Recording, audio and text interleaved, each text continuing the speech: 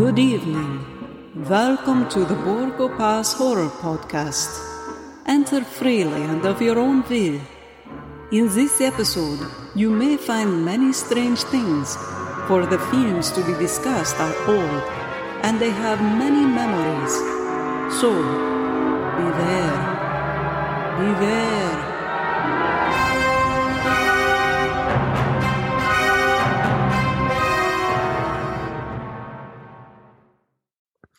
Hi, everyone. Welcome to the Borgo Pass Horror Podcast. This is your host, Jim Towns. We've had some casting changes on the podcast we want to let you all know about. Scott Kelly, my former co-host, the co-creator of the show, he's moving on to some bigger and better things, and we wish him well. As they say, though, the show goes on. I'd like you all to welcome my co-host for this episode and many, many more to come. You've heard him on several episodes already. He's someone who has a vast store of affection and knowledge for Universal horror and classic film in general. Ladies and gentlemen, Livio Marino. Hey, Livio. Hey, Jim. Thank you. I appreciate that. I've got some big shoes to kind of step into with Scott, but I hope people will be able to understand my accent a little better than maybe his. So I was going to say, if they can understand his accent, they can. Yeah. Something people have told me about the podcast is that the best thing about our little group of everybody is that you're never confused about who's talking. That's true. Like, you know for sure. Okay, no, that's Jim, that's Scott, that's Olivia. Okay, cool. That sounds great. Happy to have you on board, man. Happy to be moving forward. We've got just a bunch more really cool films to be covering. And I'm looking forward to having maybe a new dynamic and giving some life into the old show. So I'm excited. Yeah, me too. There's, as you say, there's still a lot of meat on the bone. There's a lot of material out there we're still yet to cover. So right on. I'm happy to be here. Excited for the opportunity. So thank you. Awesome. Yeah. So we're going to get right into it. Our inaugural episode with Livio is none other than Bela Lugosi's 1932 masterpiece, White Zombie, directed by the Halperin brothers. It's something I discovered pretty early on, I think, just reading about Lugosi, reading about Dracula, and right this couple years here at the beginning of kind of classic golden age horror in Hollywood. And I'm interested. I think it's going to be fun to get into maybe sort of the situation that led him to doing a film like this at this point in his career. But I remember thinking like, oh, it's only a year after Dracula, which was such a big hit for him. Like, it's weird he was doing this very smaller budget at least, yes. White Zombie film where his character's a little Dracula-esque. Like, there's some salient differences, but as we've gone through the show and talked to folks and I've learned a lot more about how Hollywood worked back then and how Lugosi's career kind of navigated through it. It makes a lot more sense, but I'm excited. Yeah. So again, like, I saw this movie pretty early on, probably on VHS. And then on a series of DVD versions, there were terrible versions of it. And I finally got the Kino version a few months ago on Blu-ray of this film. And I got to say, it's a great improvement. I'm still not sure they've got the source materials for an amazing version the way we've seen Universal put out, Dracula 31, but it's way better, right? Yeah, my experience is a little different. So I always knew of this movie just from seeing the pictures and stills and clips from Lugosi. I never actually watched it, and it's actually one that it's one of the few that I don't own. So I watched it. Probably the same one that you saw on VHS. It's a very snowy and bad print on Amazon Prime. Oh, right. Okay. But yeah, I'm excited to. I was actually looking at the Kino disc. I'm probably going to pick that up just to rewatch it again in a little better quality. Yeah, it's nice. The thing I always noticed about the older versions you'd watch, which I think were probably at some point there was like a beta master made of the film, and it was probably an inferior print of the film. Maybe it might have been a double dupe or something, because the version I always grew up watching was really blown out. Like it, when you make a print of a film, or if you transfer badly, it's like making a Xerox of a Xerox, where everything, all the blacks get blacker, the whites get whiter, right? Kind of. And and I remember just being like, you could hardly see Madge Bellamy's features. She was so blown out, right? Yeah, that's a little bit like what it is. I've got it playing here, on my computer, and it's kind of the same thing. With Amazon, it's just like you said, the whites are just glowing. Yeah, and the blacks or the darks are black. Yeah. It's hard a shame. to make out any. Yeah. There's a lot of the detail and stuff, but anyway, so we're gonna kind of just get going here. Let's.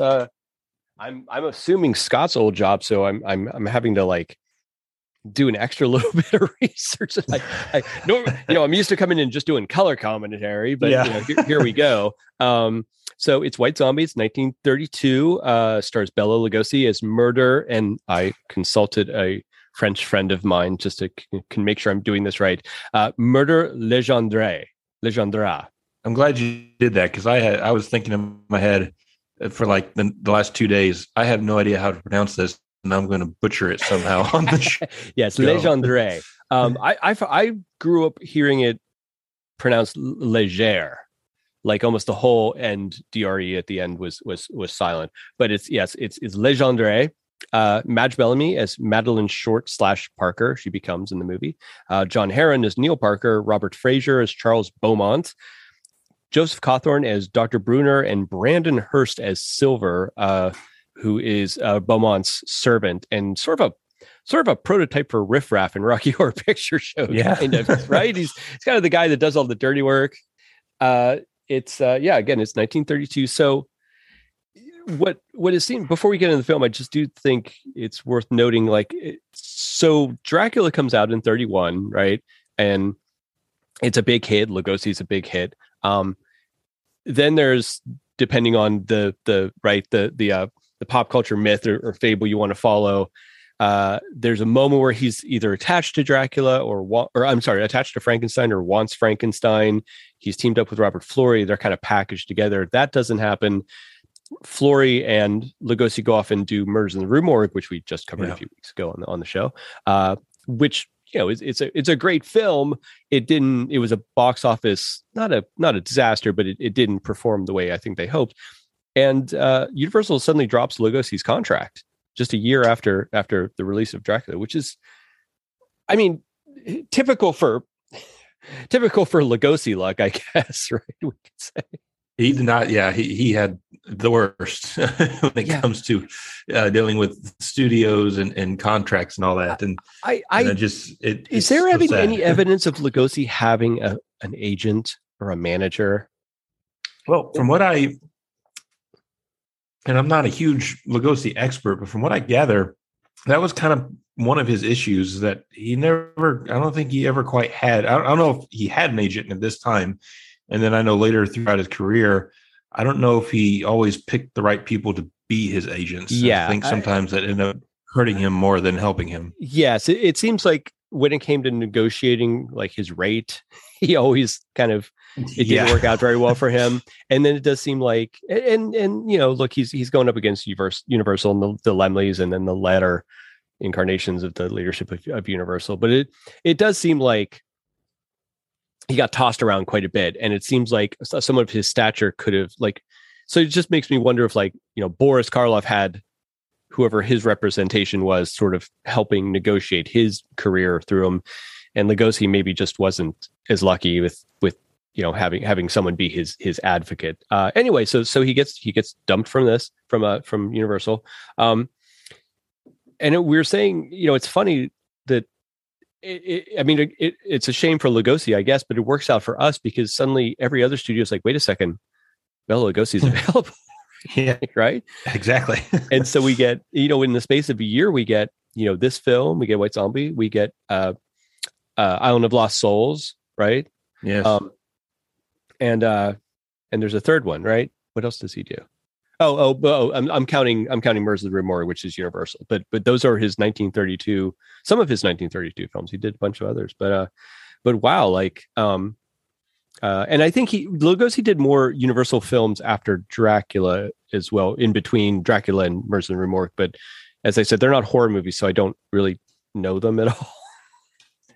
There's only so much space in the brain. Anyway, so but the setting here, like, let's get going. So we're set in Haiti. I guess it's colonial Haiti, right? And it's a contemporary film. It's set in the 30s, and it just follows the sort of the misadventure of a young couple played by Madge Bellamy, John Heron, who Heron's character Neil Parker works in Haiti. He's bringing his fiance to Haiti, and they're going to be married and live happy ever after. But there's the kink in the thing is that there's a guy named Charles Beaumont who's he's a sugar plantation owner who has met her on the boat, and he has decided that he wants her for his own, and he's going to try a few different methods to gain that. Yeah, he doesn't. I have to say, at least from watching it, he didn't try too hard before he went right to the let's make her a zombie. Right. Yeah, he did. Maybe there's something else he could have exhausted, right? I don't know. Yeah. It's it's like a short speech down, as she's about to get married, saying, I'll do anything for you. Just give me a chance. And she's like, no, I'm about to get married. He's like, all right, zombie it is. Yeah. I mean, his timing is really like, so we'll get to that. So we start with a scene in the road where a group of native Haitians are burying a body in the road. The Parkers, Neil has just picked up Madeline, I guess, at the port or whatever, and they're coming back in a carriage, and they're and as they're going down the road, they run into this funeral, and the cab driver, who's also Haitian, is the one who tells them, like, they're like, what are you doing? Why, they're like, why would you have a thing, cemetery? Why bury a body in the road? And he's like, they bury him so that the voodoo practitioners can't come and get the body. I guess the idea is if it's buried in a public place that's well traveled, it's harder for the zombie makers, let's call them, to come in. Great character actor. I don't have his name in front of me playing the cab driver. Clarence Muse. Clarence Muse. I know him from other stuff too. I can't place it, but it's he lived a fairly long life, in 1889 to 1979. But yeah, he has quite a lot of credits to his name. Looks like all the way up to the year he passed. Oh, I'm not surprised. It's one of those things where he just sells the. I think this film is probably critically underrated by a lot of horror film aficionados and possibly critics and what have you. It's a very arty film. I know it's done on a very low budget, and some of it's a limited sets and what have you, but for what it has, it really punches above its weight. I mean, this first scene, it's so evocative right away. You are in this world, and you understand that this world is not our world, and you get that these two characters are kind of out of their element, right? For sure. And and that makes them really vulnerable. Yeah. It's great. Yeah. And like, to your point, he really sells it, and it's not like over the top. Cause I mean, that this is one of those movies where it could very easily, it's kind of like, like on that line, it could very easily fall into super campy and super like over the top, to where you're just like, oh, this is a joke. But he plays it real straight, and he really gets the sense of almost terror across, of saying like, no, we have zombies here, and we need to get you to get you indoors. Yeah, he's scared. Yeah, you're right. Exactly, Olivia. He's scared, so we get scared. We get it. Like, okay, this is not really good. And right on the heels of the passing through the funeral, we have this cool superimposition of these two eyes, which are very obviously recognizable eyes, and they kind of fade off. And the next thing that happens is this carriage runs into a man standing by the road, and he's in a cape and a big hat and stuff. And of course it is Bela Lugosi as Murder Legendre. Kind of, they ask him directions, right? Yeah. And it's a really, really creepy scene because unlike Dracula or even Murders of the Rue Morgue, he's not, or his character is not at all trying to fit in or trying to act like he's something that he's not. He just stares at her and like just reaches for her. And that kind of backs up everything that the coach driver just said, So I think it's very, very effective done by both Lugosi and Bellamy. Yeah. And Hal Perrin, these two, these guys, they're known as the Hal Perrin's names, the two brothers, they're known as sort of Poverty Row, directors and filmmakers. And this is it's a relatively cheap film. But again, they really do create mood. It helps that this hill they're filming on, by all accounts, is actually the hill from Dracula 31 that the carriage comes racing down. Yeah. To basically the Borgo Pass. This is Borgo Pass. It is Los Angeles right here. But yeah, Legendre, I should say, comes right in. We get a great view of Bella's hand, as one does, and he puts his hand on the thing. And he's followed by his servants, which the cab driver lets us know immediately are zombies. And he just kicks it into gear and rips out of there. And Lugosi manages to hold on to Madeline's scarf as they rocket away past this. It's a little bit of an Ed Woody cemetery with all these gravestones just sort of stuck on the hill and stuff, but I find that charming. I think it's great. No, yeah, it's perfect. It's it's exactly fits what it is and what it should be. I love it. Right on. Yeah. And this is our introduction to the film. This is what's going on. Bella has some great moments. He gets to do some hand acting, and he tucks away her scarf in his thing, and he's followed by his zombies, which we will later find out are actually all his enemies. Legendre has managed to more or less turn. We'll get into zombies and killing and whether they're dead or alive or in a different state or what.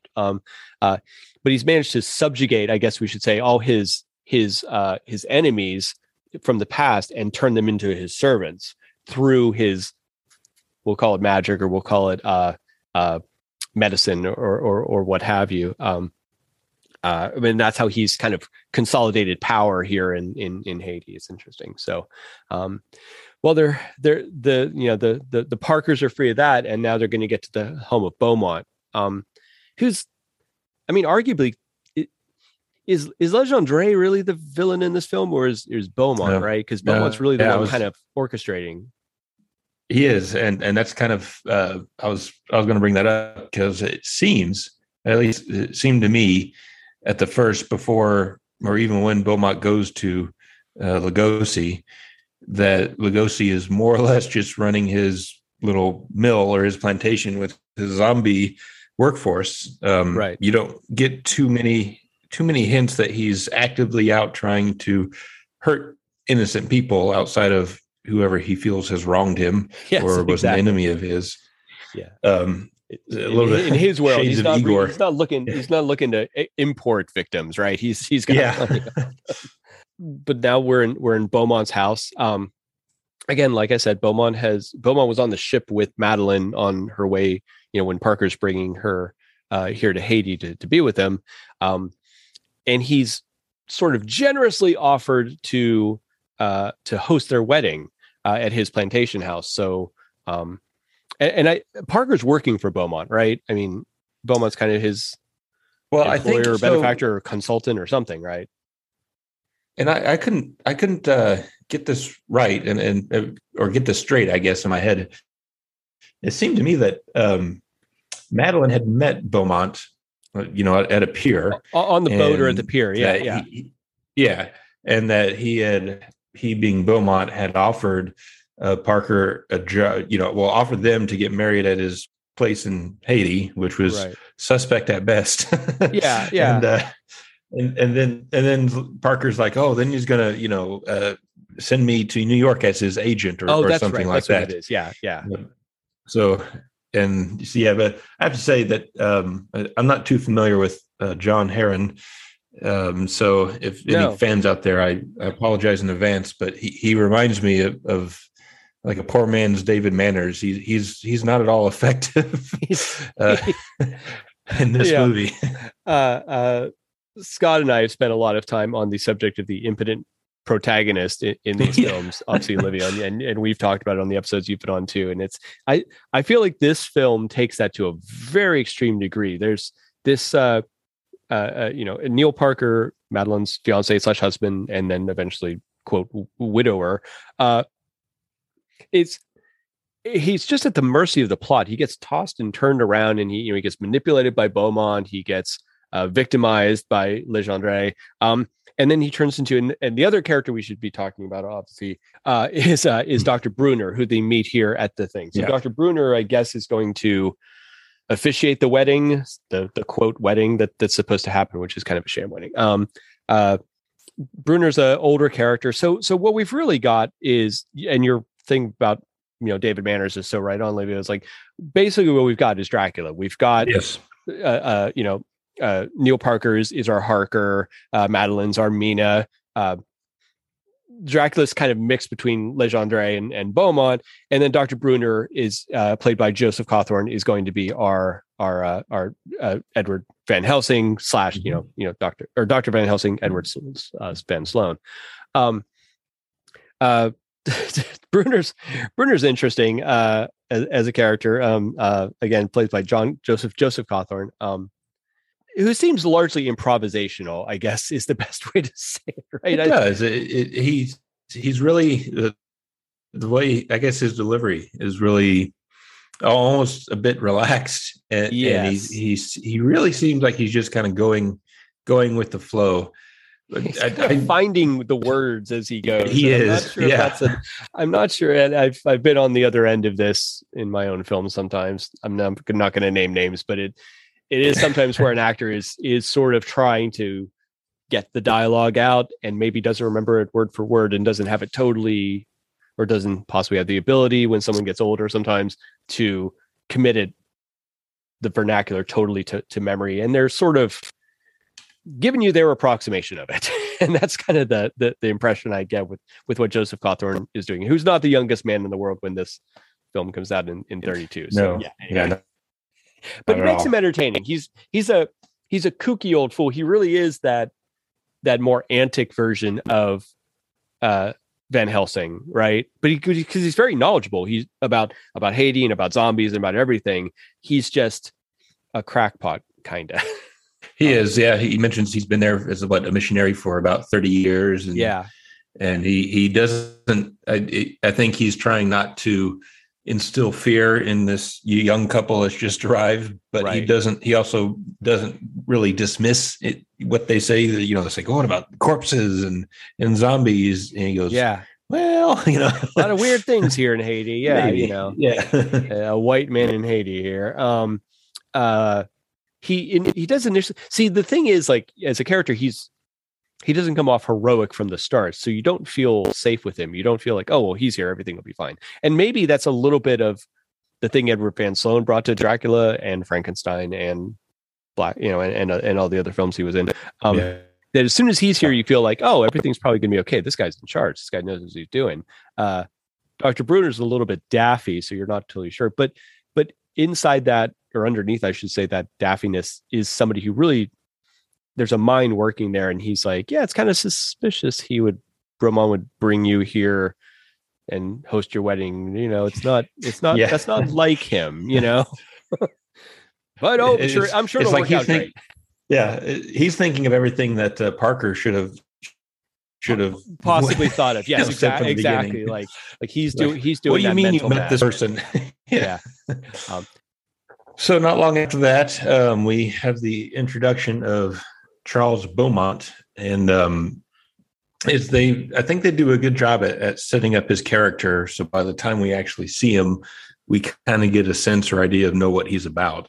We hear from Parker. He's like, oh yeah, he's met my fiance and invited us here. And then obviously with Dr. Brunner basically piecing 1 and 2 together. Yeah. And then more or less explaining, this seems a little sketchy. Yeah, uncharacteristic for him. Yeah, or something. Yeah. He says, yeah.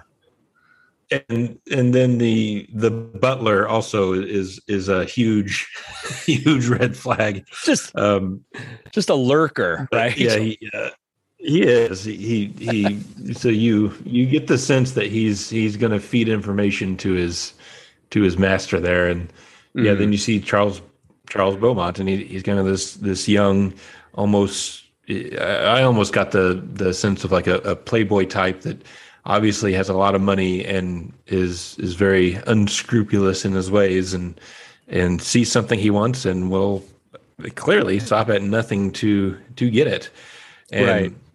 One of the first things he says is that he asks, have you heard from the other person yet? Yeah. And I think it's later revealed the other person being Bela Lugosi. Yeah. So it's obvious he's put some thought into this ruse or this plan he has to get Madeline. He's obviously infatuated, in love with Madeline, and his whole goal is to have her essentially leave her fiance and go be with him. And at some level, he must think this is not going to be successful, and so his backup plan is to enlist the services of a zombie voodoo master in Bela Lugosi. Yeah, he's the actor reminds me of. I mean, he's sort of somewhere between. I can't remember his name. The guy who plays Byron in Bride of Frankenstein. And he's got a little Harpo Marx in him too. It's but it's like you get the idea. I mean, Beaumont is a white colonialist in Haiti. He's a guy who's, I guess, used to getting the things he wants at this point. He's wealthy, and he's powerful, and of the class of the culture here where people tend to say yes to him, I think. And it's why I think he expects, Madeline will just say yes to him. And it's also why I think he as we'll see in the film, he underestimates Legendre, right? Like very much so. Yes. He thinks this is a man he can manipulate because he's a Haitian or a French Haitian or whatever, Lugosi's character is kind of intended to be within the, culture of the film. And then he learns that he misjudged. But he's instantly like, "Oh, Madeline, I'm so glad you're here." I mean, he's not good at playing it down, right? Yeah, exactly. And even when Silver comes in, he's like, "Tell him I'm away. Tell him I can't see him." He's like, "Wait, that would seem suspicious, wouldn't it?" Like he's not had to be very clever. I think this guy. I think he's probably born into money. He's probably inherited his fortune and all that stuff. And I think he hasn't had to be sly about anything. So when he tries to be, he's not very good at it. But there's a moment, and I don't know if it's in the. I'm not sure if it's kind of new or original to the Kino version. There's the scene kind of goes on a little longer, and Beaumont talks to Madeline, and there's a moment where it does cut away to Neil, and Neil's kind of watching Beaumont with her, and he's getting a little bit uncomfortable. There's definitely a moment, where it's like, this is odd, But anyway, but Beaumont sends them all upstairs, and then a carriage arrives for him. And it's driven by this zombie driver, which I love the yes zombified coachman. It's great. It is zombie labor. It is essentially yes. It's what it is. Beaumont's taken to Legendre's sugar plantation mill. It's a sugar mill. I'm not sure. I don't think Legendre owns the plantation. I think that might be Beaumont's plantation. Lugosi runs the sugar mill. So sugarcane is obviously a big export of Haiti, and was why the colonies were founded.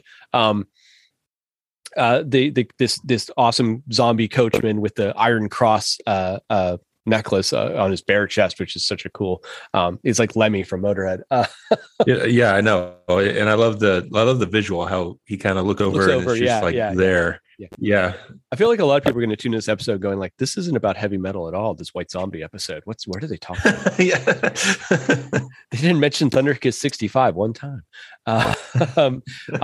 We have this amazing mill scene with, first of all, just the sound of there's there's all these zombies that are coming in and tossing the sugarcane into the actual mill, which is the grinding part of the thing, and there's zombies down below pushing this wheel. It's like the wheel of pain, right? In Conan the Barbarian, right? And there's this awful sound of the sugarcane stalks being ground up, and that's the friction of the wood on wood, and it's not oiled obviously or anything like that. It's really it's amazing. It's such a ugly sound, right? It is. And I wanted to bring up too, so we get to see all these zombies doing this work, and then you really get to see all the wonderful makeup here. Yeah. And it surprised me when you see it in the opening credits of the movie that Jack Pierce is, yes, did the makeup on he's on this credited, film. right? Isn't that amazing? He is.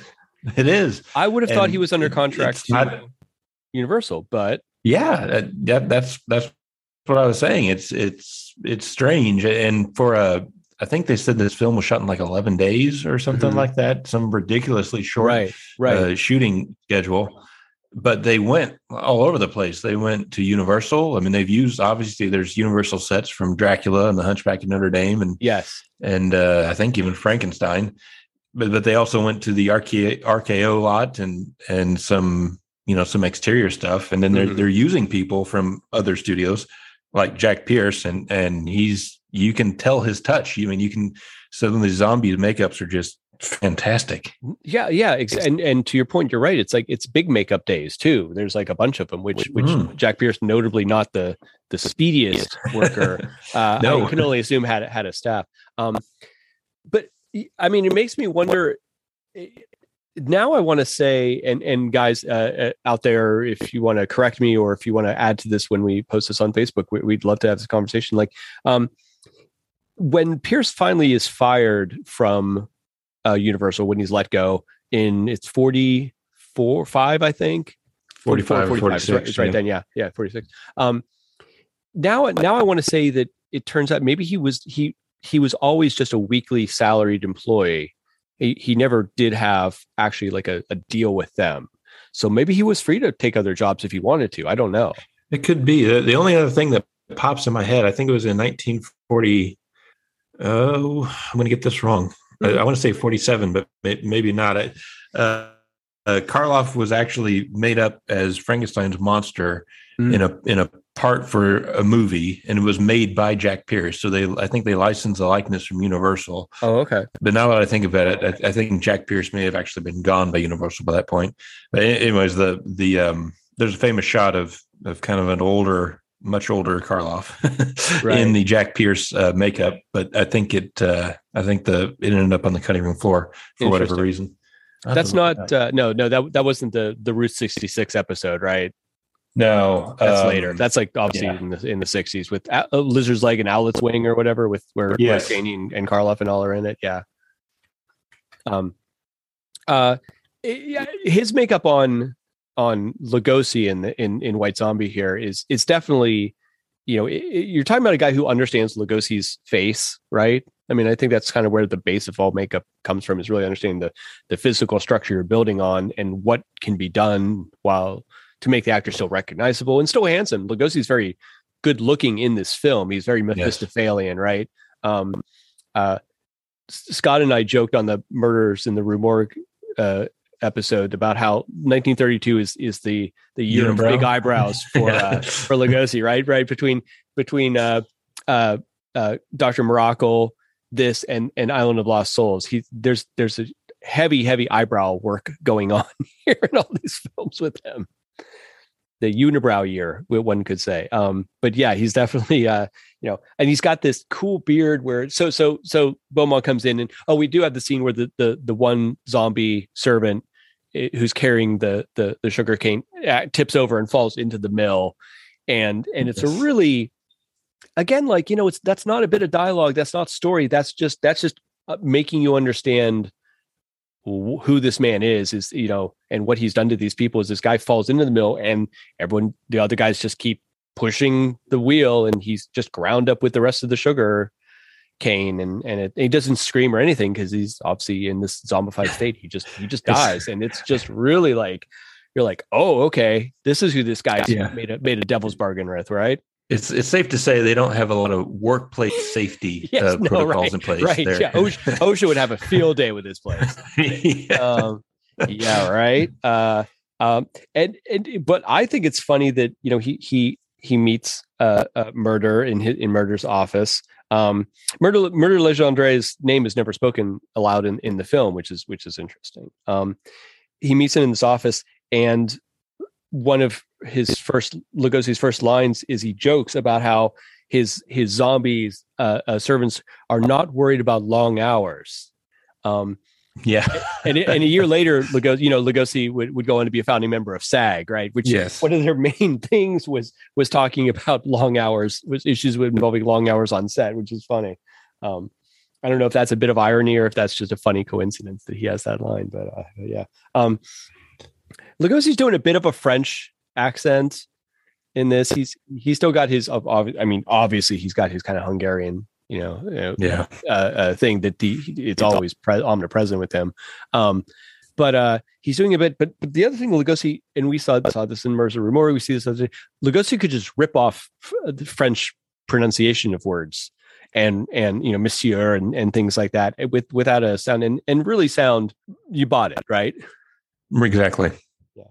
And he I want to say maybe it was practice or not, but I found his kind of French-ish accent here a little bit better and a little bit more convincing here than it was in Murders in the Rue Morgue. It's interesting. It seemed to be a little more natural, I think. Yeah. His character in Murders is not supposed to be from Paris, at least. That's true. Or else, because they say, like, have you ever heard a man speak like that? I don't know, but yeah. So this guy, but obviously here he's supposed to be either a Caucasian resident of Haiti, but also maybe part Haitian himself. I'm not sure what the intent of it is, but he's got this Mephistophelian beard and everything. But he doesn't. I guess the point I'm trying to get to is towards the beginning of the film, he doesn't dress like a Westerner. He dresses in this kind of like different kind of it's almost like a priest-like robe kind of thing he wears, almost like what a missionary or something would have. And also it's out of date. It's like what he's wearing is like almost from a century before, or at least like 40 years before. So here's the question is Legendre just a normal man, or is he somehow something different as well? Like, the movie never gets into it, but it does create this feeling of unease. So you're like, what is this thing we're dealing with here? Yeah, absolutely. And it's like I said, I kind of touched on this at the beginning when you first see Lugosi. This follows him throughout the whole movie. There's just this vibe, for lack of a better term, of just creepiness that follows him and his character everywhere, and the way just in his delivery. I mean, I can absolutely see why this is such a celebrated Lugosi film, because he does so much here that is outside of just his dialogue. It's all the nonverbal stuff, the way his inflection is, how his body language. I mean, you just almost from the start, kind of like as I said with Beaumont, you pretty much have the sense of who his character is. Here you get the sense that Lugosi is a man that is cannot and should not be trusted, and he's got his own agenda, and it's going to be handled in a very gruesome manner if necessary. Yes, absolutely. He's ruthless. He also, though, has this dark sense of humor too. Like Legendre is like, and I say this sometimes about other people, like Legendre enjoys being Legendre. Like the character himself is very happy with who he is and what he does in life. He's not tormented. He's not, he's morally, kind of at ease with his status in life and everything. And he's calculating too. Like this is his plan is that I talk about the long game. Like, I think he's got a long game plan to to subjugate Beaumont and thereby increase his own power, right? But Beaumont comes to him needing a favor, and Legendre is like, oh, okay, I see. Okay, here's the first step. We'll do this first, and this, and he's plotting. Lugosi's also having a blast doing this character too. Like you can tell he's having. Oh yeah, he is. He is absolutely having fun in this, and he is all in, and he is just eating this up. He is loving it, and that shows in the performance. As much and again, I obviously we're all giant fans of Bella. Bella, what I note now, getting older and doing kind of something in this field for a living is that as an actor, Bella will go as far as he wanted to. And I think some of his best performances are when he worked with directors who knew when to pull him back and when to let him go, Yes. Like when to play down, when to be a little less theatrical, when to minimalize, and when to really like open it up. And I got to say, like Hal Perrin, like he does it really well. It's a modulated performance. It's very theatrical as Bella, that's what he does. That's what you hired him to do. But again, he's charming but also dark and creepy. Like he's all the things. It's using all the tools in Bella's toolkit to the maximum when he plays Murder Legendre. Yeah, no, it's why it's great. And he gets to wear these cool whoever tailored his outfits. Like he looks he's tall and straight backed and uncanny. Like he's just not a normal kind of guy. So it's really wild. So he, we're coming up on the scene that's definitely a pre-code scene. This film, but to move the story along, just Beaumont gets the potion from him, and he tells him like only a pinpoint in a glass of wine or some flowers or something. And he just tells him she'll be yours. She'll do everything you want. She'll whatever. He sort of tells him he makes Beaumont thinks he's giving him what Beaumont wants, right? Exactly. But yeah, he's not being totally upfront about what it's going to do. No, and you kind of find that out as the movie progresses, but it's almost like there's layers to this plot, because you have the initial kind of scheme by Beaumont of I'm going to do what I can to win Madeline, but then there's another level on top of that, which is Lugosi saying okay, well, I'm now going to use his scheme against him in a way that he just won't know until it's too late. That's right. That's his. Yeah, he's playing the player. Exactly. Yeah, it's great. So Madeline is getting ready for her wedding night, and she's in, kind of her undergarments with the maids as she's getting ready. And there's it's not really a scene where you catch a moment where she's undressing. It's a scene where she just sort of spends the scene standing there without her dress on. You're like, okay, well, here we go, getting ready. So, and it's funny because it doesn't really further the plot. It's just a scene that's there. It's some cheesecake. Let's say it's 1932 cheesecake, basically. Yes, exactly. And this is another scene where, like, Livia, you should probably get the Blu-ray because, how do I say it? A lot less is blown out in that scene. you definitely see more the difference between where her white garments are covering her and where her skin is showing. It's she's less of like a white silhouette. So and then they're coming down the stairs, and Beaumont's timing is just really unfortunate. Oh my God, that's almost cringeworthy. So they're coming down the stairs, and she's in her wedding dress, and so it's obvious what she's about to go do, and he's like confessing his love to her, and I mean, if there's any saving grace to his character outside of what he does in the ending, he tells Lugosi's character when Lugosi says, well, he hints that we can just make her a zombie and you won't have to worry about that. He's like, I don't necessarily want that. I don't really want to do that to her.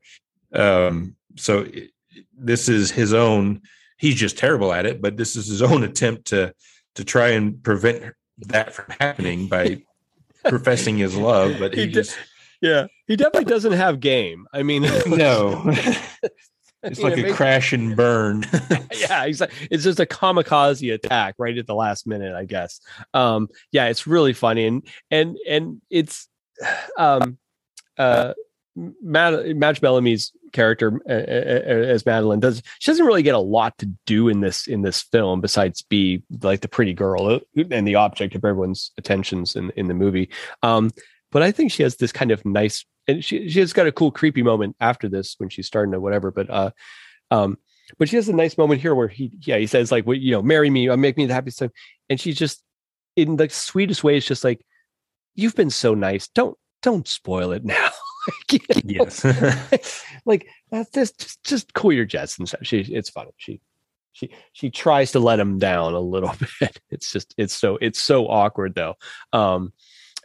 So she rebuffs his advances. The wedding happens, and then there's this kind of post. But when she does rebuff his advances, right? He gives her the flower, which Riffraff, I mean Silver, has put a drop of the potion that Legendre, who was not invited to the wedding, has given Beaumont. So the deed is done before the wedding even happens, before Dr. Bruner even pronounces them man and wife. And Beaumont's kind of watching, and he knows like it's too late now. Like, you can't turn back, right? Yeah, exactly. He's waiting. Then there's a dinner after and then we have this is the scene right here where Legendre is standing outside the gate of the mansion, and he blows out the candles, and he pulls out the wax candle that's lit in the lantern, and there's this buzzard standing above him, and he's in a cape, and he takes out a knife and he starts carving it, right? Yeah. I have to say that buzzard, it's like a bird, was the very first time you see it. It looks like the miniature of Rodin from 30 years down the line. Yeah, it's gigantic. It's a 6-foot buzzard. It's just standing on the thing. Legendre takes out this knife. It does not look like it's a knife really accustomed used for carving and whittling, but that's okay. And the bird calls out, which is, I believe, a stuffed bird that might be. Then there's a close up of something that's actually moving, but Legendre looks up at it and he smiles and stuff. The film has all the music is classical compositions that they've appropriated for the use of the film, kind of like Ray Kubrick does in 2001. But it's Modest Mussorgsky, it's Franz Liszt, it's Richard Wagner. Wagner, I should say. I believe this is a Mussorgsky cue that they repeat a few times. It's basically Legendre's leitmotif in the film, and it's a silent scene. It doesn't say anything. It goes on for a couple minutes, and it's Bela Lugosi carving a candle with a vulture hanging out, and it's maybe the most captivating moment in the film. It's the thing that everyone remembers. It's like, what the hell? This is and this is a perfect snapshot. If you will. I mean, there's for anyone that would ever have anything negative to say about Lugosi, in terms of his acting or anything, just in general, not necessarily specific to this film, but I think all you'd have to do is watch this scene, because on the surface, as you said, there's this over the top, crow or giant bird that's making these strange noises from above, and then he's playing this zombie voodoo master that's doing nothing but carving a candle. And if you just describe it the way I described it, you're gonna imagine something in your head that is probably not at all what you see on the film. Yes, but what you see in the film is just Lugosi doing Lugosi, which is, I'm going to make chicken salad out of chicken, what.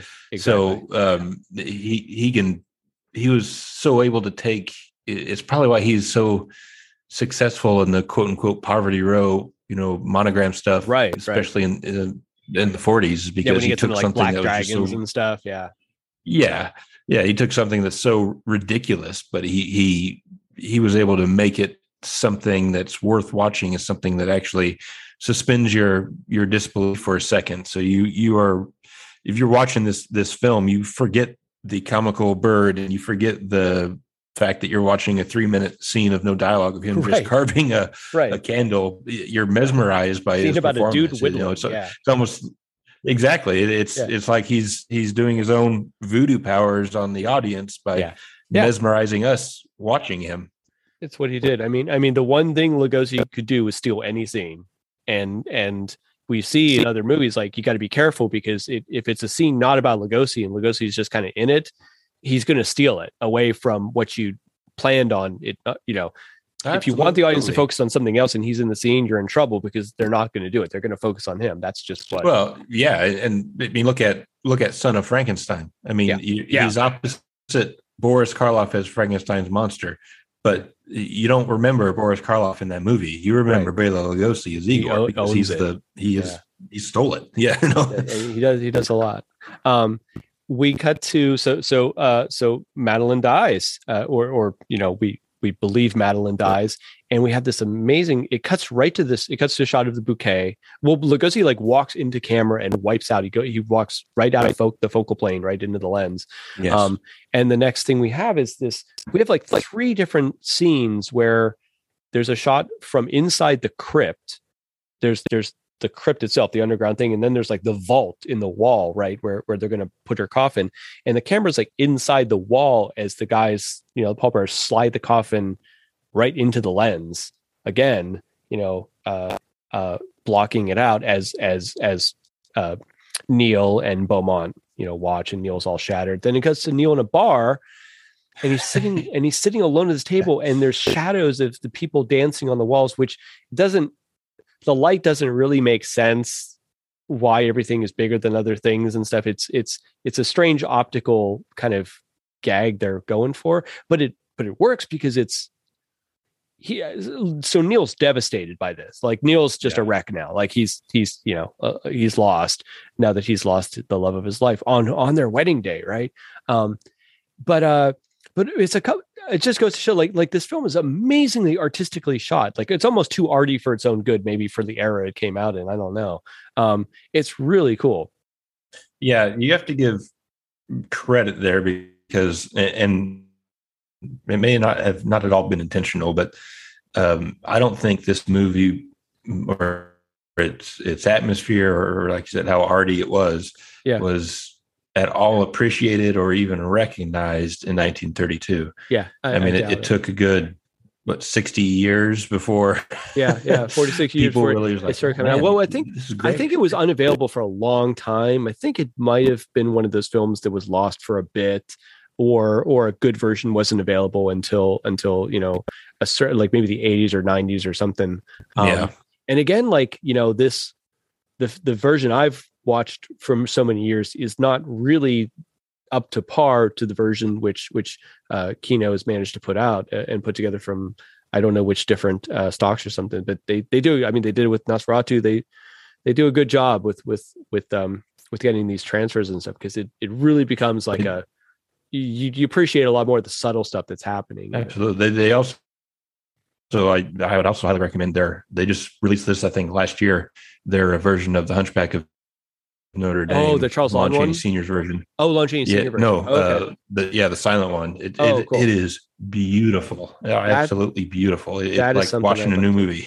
Yeah. The only version I've ever seen on DVD, I don't think it even has music to it. It's just like a silent version of this thing. And the quality is really, talk about a movie you really want to be able to appreciate the details of, right? His makeup and the architecture of the building and stuff. Yeah.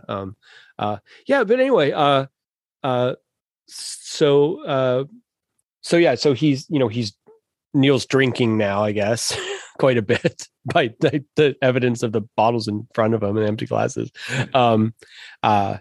In a scene that I don't know why it reminds me of in Raiders of the Lost Ark when Indy thinks Marion's dead and he's in the bar in Cairo. Oh, and he's just like, you want to talk to God? Let's go see him together. Like, he doesn't care anymore, It's just like the point of everything's gone for the poor guy, and he's and I get what they're trying to what he's trying to get across here, and it makes sense, but it's a tish over the top, He's like he's either had that much to drink, yes, or he just. I mean, he's like so bigly for lack of better right, word, if that even is a word, but he like standing up and then falling on the table, and his arms are just outstretched, and the performance wise, I mean, and actually I'm not sure if this is John Herron's performance, if this is Hal Perrin's directorial style, whatever. I don't know. I mean, Neil pretty much spends the rest of the movie in this kind of like state, where he's either, in crisis mode, panic, or there's a moment where he just sort of loses consciousness on the stairs and in Beaumont's house, and I don't think it's, I guess there's an idea that it's maybe the zombie hypnosis power, but I don't know. It's a choice, I guess. We'll go back. It's okay. But again, it's this idea, this hero that just is sort of incapable of doing much good. He kind of and then rallies at the end. And I can only assume that was kind of just a thing people enjoyed seeing in the era. I don't, because it's so prevalent in all these films, right? It is, and that's a great point. And it's almost like it's like that character. So of like the all around good guy, the fiance, he just loves his woman or his wife, and all he wants to do is be with her.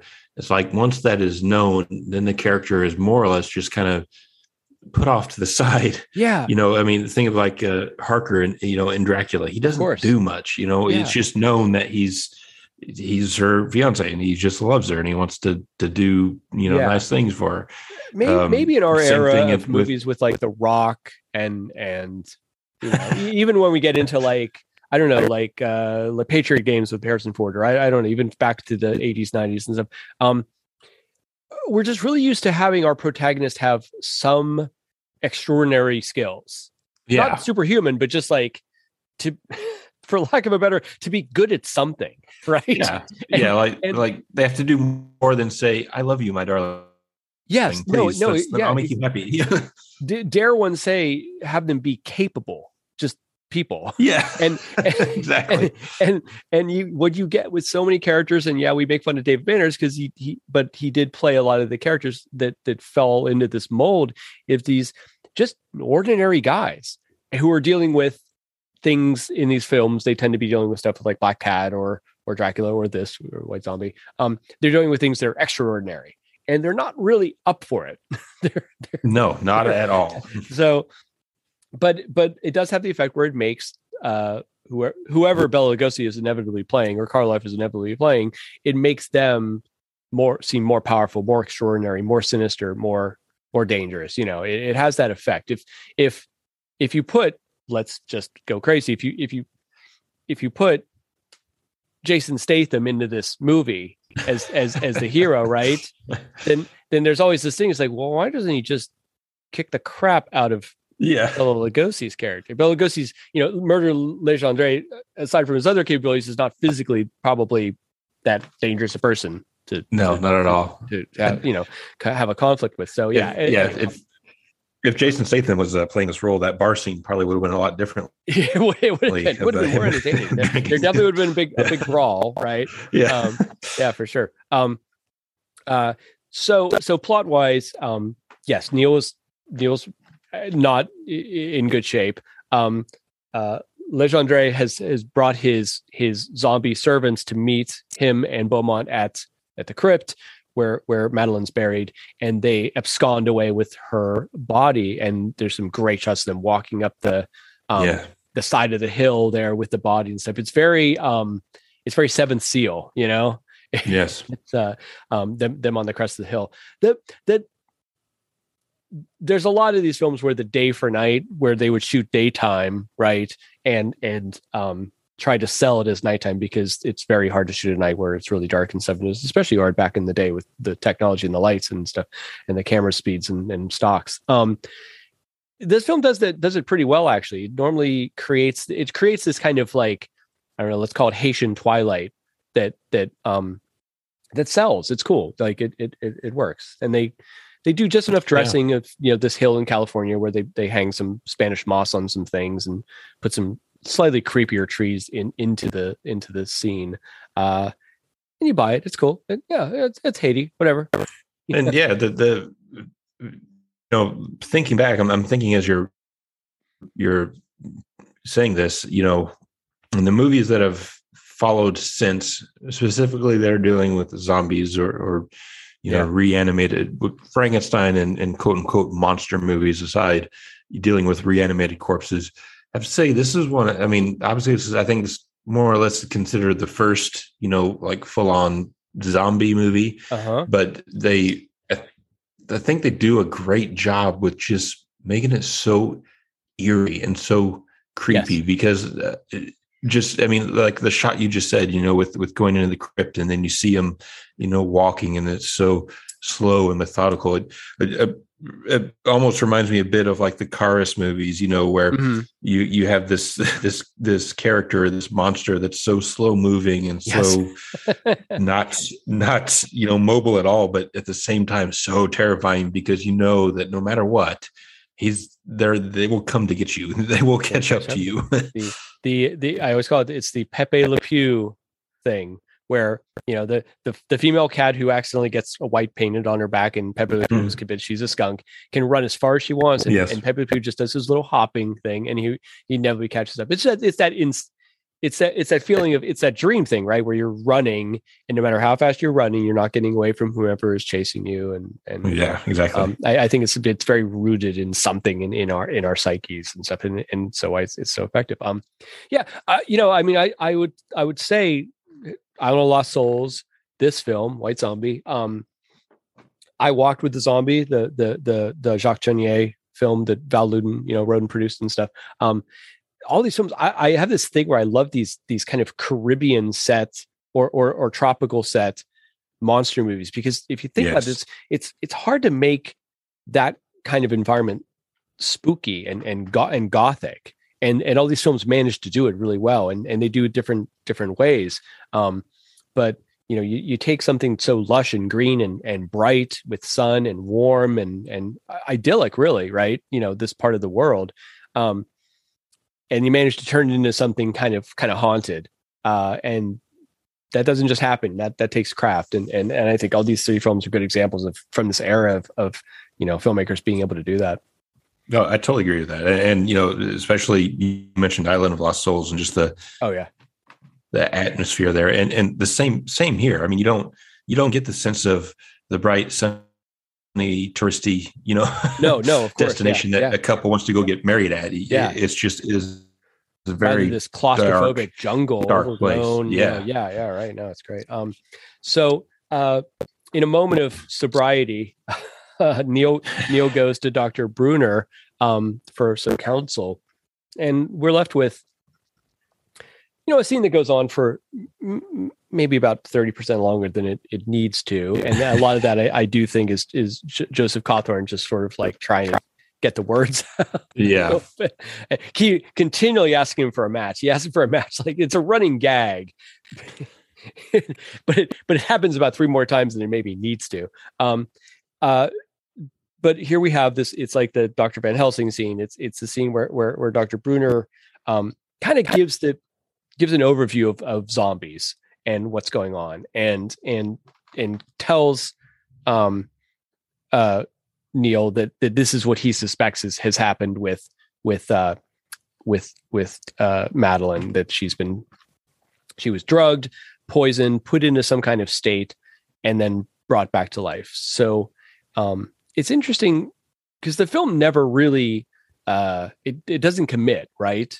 Like is what Murder Legendre does, is it magical? Is it mystical? Is it supernatural?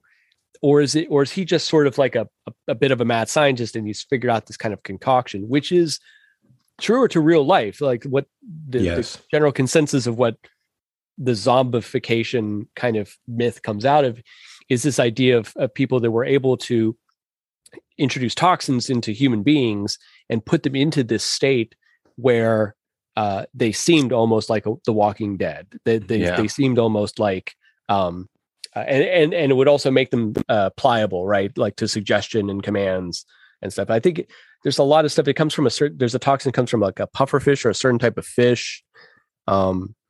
That I don't want to really divest into Voodoo and Haitian ritual and everything else. I might be question my choice of seafood next, but no, exactly right. But it walks the line and it's needed never. I mean, it does imply that there's something about Legendre, because obviously there's the scene with the candle and the wax figure, which it's like their appropriation of like the voodoo doll, right? And the idea that Madeline sees his face and his eyes, and even Neil sees his eyes in his drink. So there's the idea that Legendre has some kind of maybe super normal mental abilities or something like that. But he definitely employs all the tricks to get what he wants. So we get the first view of I guess it's Beaumont's house, right? Yeah, I think so. Beaumont's house. Yeah. Which somehow now kind of doesn't look like it did before, a little bit, but not. It's like something's happened to it. It's like instead of a plantation now, it's like this kind of Gothic ruined castle keep thing on a cliff right by the ocean. And we haven't really seen that set up in the original part of the movie. When they show up at his place, it's just like the front of it's just like a plantation house. Yeah, you don't really see it at all. And what it reminded me of, the first long shot, if you will, when you see this big house and then the cliff and the water and all that, it reminds me of House of Dracula. How Dr. Adamon's castle is just on, just happens to be right on the cliff of the water. You feel like one tremor, and So I don't know. Is this a different place that Beaumont owns, or is this supposed to be the same place in a different part of it? I'm not sure what the plan was. I will say that based on the budget of the film, I'm pretty sure they had access to like a ruined castle somewhere set, of some kind from some other film. And I think patched some stuff up and appropriated some things or something like that. Cause I don't see them having built this set originally with the stairs and with everything for this film. That's a very extensive thing. There's also a great glass painting shot that opens up the scene that shows like the soaring roof of this thing, and that's like it's not done quite as the level of Dracula 31 of those ones for inside Dracula's castle in Transylvania, but it's pretty good. And it's pretty well affected where it matches the thing. You really buy this thing. So I don't know, Livio. I'm not sure I have an answer. I would love if someone does. Why we suddenly switched to this location here when he brings. So he's got Madeline playing piano for him, and he's dressed all in this like dinner coat, and he's got her all dressed up. And meanwhile, she's a zombie now, and she's just this, semi-animated thing. Yeah, it's like you see the realization, and that's kind of what I spoke on earlier. If there's any redeeming qualities at all about his character, it's that he's not, like you said, he's used to just getting whatever he wants, to the point of where he doesn't think anything through. He's just like, you give me what I want, and he's just assuming that everything's going to be fine, like a child. And almost, exactly.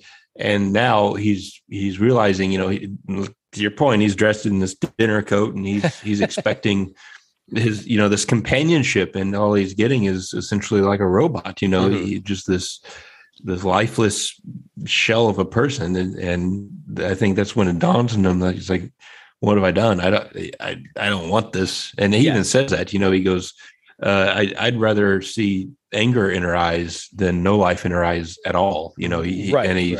He goes to murder and says pretty much that, says, I don't want this anymore. Let's, turn her back, make her back to normal. And Lugosi's like, I don't think she's going to appreciate that or like you very much if Yeah. if I do. And He's like, what do you think and how would those eyes look on you then, knowing what you did to her? Yeah, exactly. And then that's when he says, I'd rather see the anger or something. I can't do this anymore. Yeah. And then that's when you see Lugosi's his own plot kind of come to fruition. And I think it's such a great scene because you see, so that he goes, okay. So Beaumont's saying, I want this to stop for her. I want her to go back to her normal self, even if she ends up hating me. I don't want this for her. Mm-hmm. And Lugosi, compares her to a flower, and he says, okay, well then let's drink to the future of this flower. It's okay. So he asked for wine, or I believe Beaumont asked for wine, and the way that Lugosi grabs Beaumont's glass is so great. It's something that only Lugosi, I think, could ever do. With his hand movements, he like grabs the top of it in this like weird, creepy kind of way. He palms it. He hands it to and hands it to Beaumont, and then he grabs his own cup, just completely regular, very quickly, and so Beaumont starts to and drinks a little bit. And then looks, and then it dawns on him, and then you see this realization come on his face, like, "Oh my God, I've just been drugged." And then Lugosi repeats that same line that he told him. It could be just a pin drop, or it could be just a glass of wine. And he's got this just evil grin on his face the whole time because he knows there's nothing that he could do to stop it. That was inevitable, right? No, exactly. It's the same look like he has at the wedding. Yeah. No, you're right. You're totally right. It works so well. It's so deftly done. Because all of Legendre's mannerisms, physical mannerisms are sort of florid. So the idea that he picks it up in this unusual way, you don't think about it. You just are like, maybe it's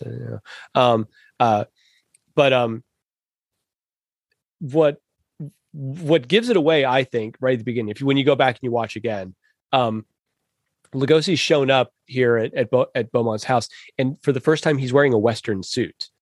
He's wearing a suit with a collar and a regular necktie, and a handkerchief in his pocket and stuff. So this is him.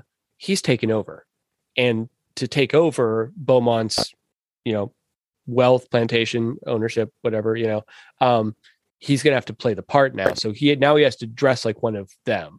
And this is the Dracula thing, kind of, where, Dracula suddenly he starts, when he gets to England, he starts, he has like the vest coat and everything like that. And he starts really trying to in the Lugosi version, he's kind of wearing the same thing the whole time. But in other versions, we see that the Dracula is actually sort of trying to amalgamate into, the contemporary look of where he's moved to. But this is the same. This Legendre is, he's co-opting everything, and to do that, exactly. So it's almost like Beaumont should have picked up on that from the beginning, but he's too caught up in, like you said, like I think Beaumont loves Madeline. Like, he honestly loves her. Like, he covets her in a maybe a not healthy way, but his care for her is real, and evidence in when he realizes kind of that he's taken all the life out of this thing that he loves. He's killed the thing he loves, right?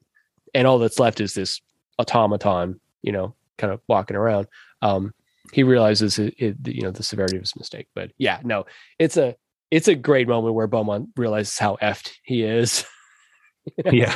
Like, and so I was going to ask about this because I missed this the first time around, but so when Beaumont realizes what's happening, the butler Riffraff comes in, and Beaumont screams silver, and I guess I didn't put two and two together for his name, because he's I think he has like the wine platter or something, and when silver he first platter said that, or I was thinking like that, myself, right? Yeah. It's like, well, how's Silver going to help him at this? So is he calling for his servant named Silver, or is he calling for the implement itself, like Silver, like eat lead? Yeah. Maybe I don't know. That was the problem all along. He just needed some silver. Yeah, exactly. No, and there's a moment where I guess this proves what I was sort of circling around before, that mid swing, Silver's about to hurl the thing at Legendre, and Legendre just with a glance stops him and freezes him almost in things like, so he does have this kind of hypnotic quality, right? That he is able to use the power of his mind to, affect, somebody else, at least stop him from chucking something at his head. And his zombie servants come in and take Silver away. Hi ho.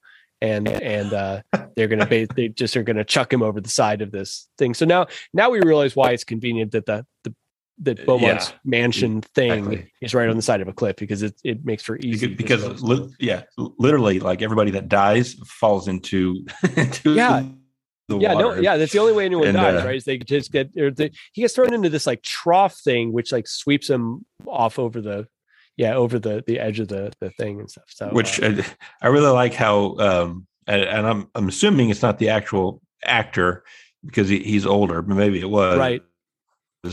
But whoever it was, very clearly holds their nose right as right before they hit the last water. Minute.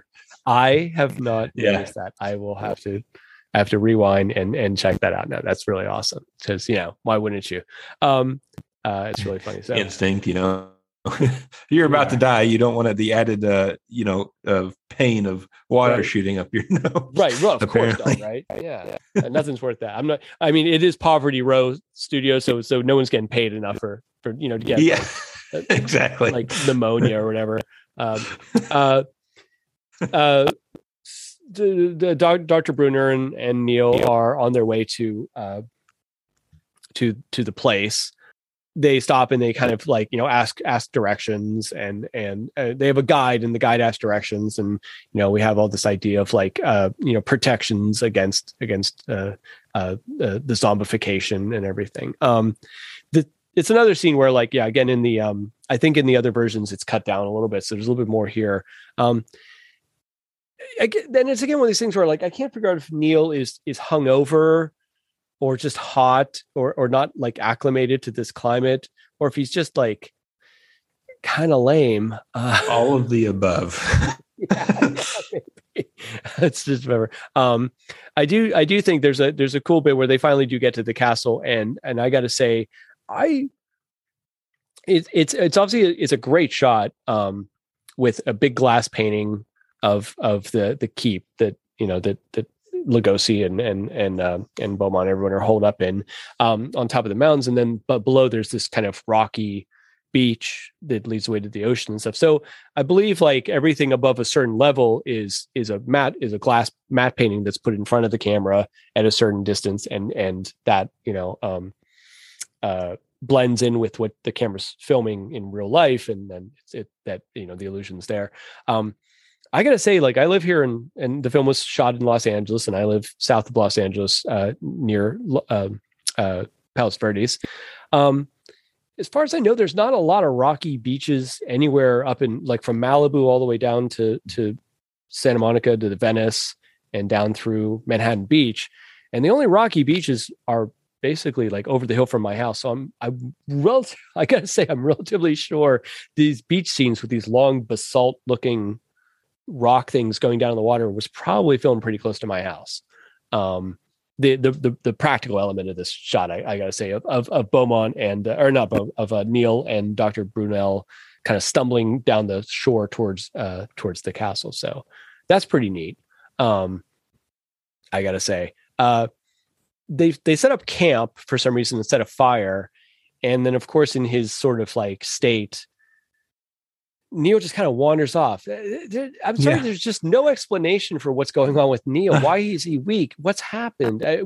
It's very possible there was something filmed that didn't make the cut that explains that a little bit. It does seem like he's somehow under someone's sway, but why? Is my question. Yeah, he never drank any of the stuff. He does see Lugosi's face in his cup at one point. He does, yes, which is a great scene. But the thing that I like the most about that scene is when you see Lugosi's face in the liquid, he blinks. Yes, I saw that. Yeah, there's a blade. It makes it I don't know, to me anyways, it makes it so much more realistic, as if he's actually there looking at you, him, from the cup. It doesn't it takes away the whole thought of this is just some superimposed image on top of a close shot of a drink. Well, I guess if your head was floating in a whole cup full of vodka, you'd probably blink too. It would it would sting the eyes a bit. I don't know. It would. That's the idea. There's these two maid characters that Beaumont has that, kind of serving Madeline. They're kind of, they don't really have a lot to do in it, but they're kind of funny. One's kind of taller, one's kind of short and stuff like that. They're noticing her staring off into the balcony, in her flowing white dress and stuff. And they're really, the help is definitely picking up on the fact that there's something not right going on in this house. It's taken them this long, but they figured it out. It's like something's off. There's some odd split screen stuff happening between Madeline and Neil. There's this idea that there's like the psychic connection, and this is what gets him up and moving finally for a couple minutes to go after Madeline before he just passes out again. He's so sorry. He's so bad. He's so not helpful. He's like, it's like when there's an emergency and someone's hurt and then someone sees the blood and just passes out. And it just adds to the problem, right?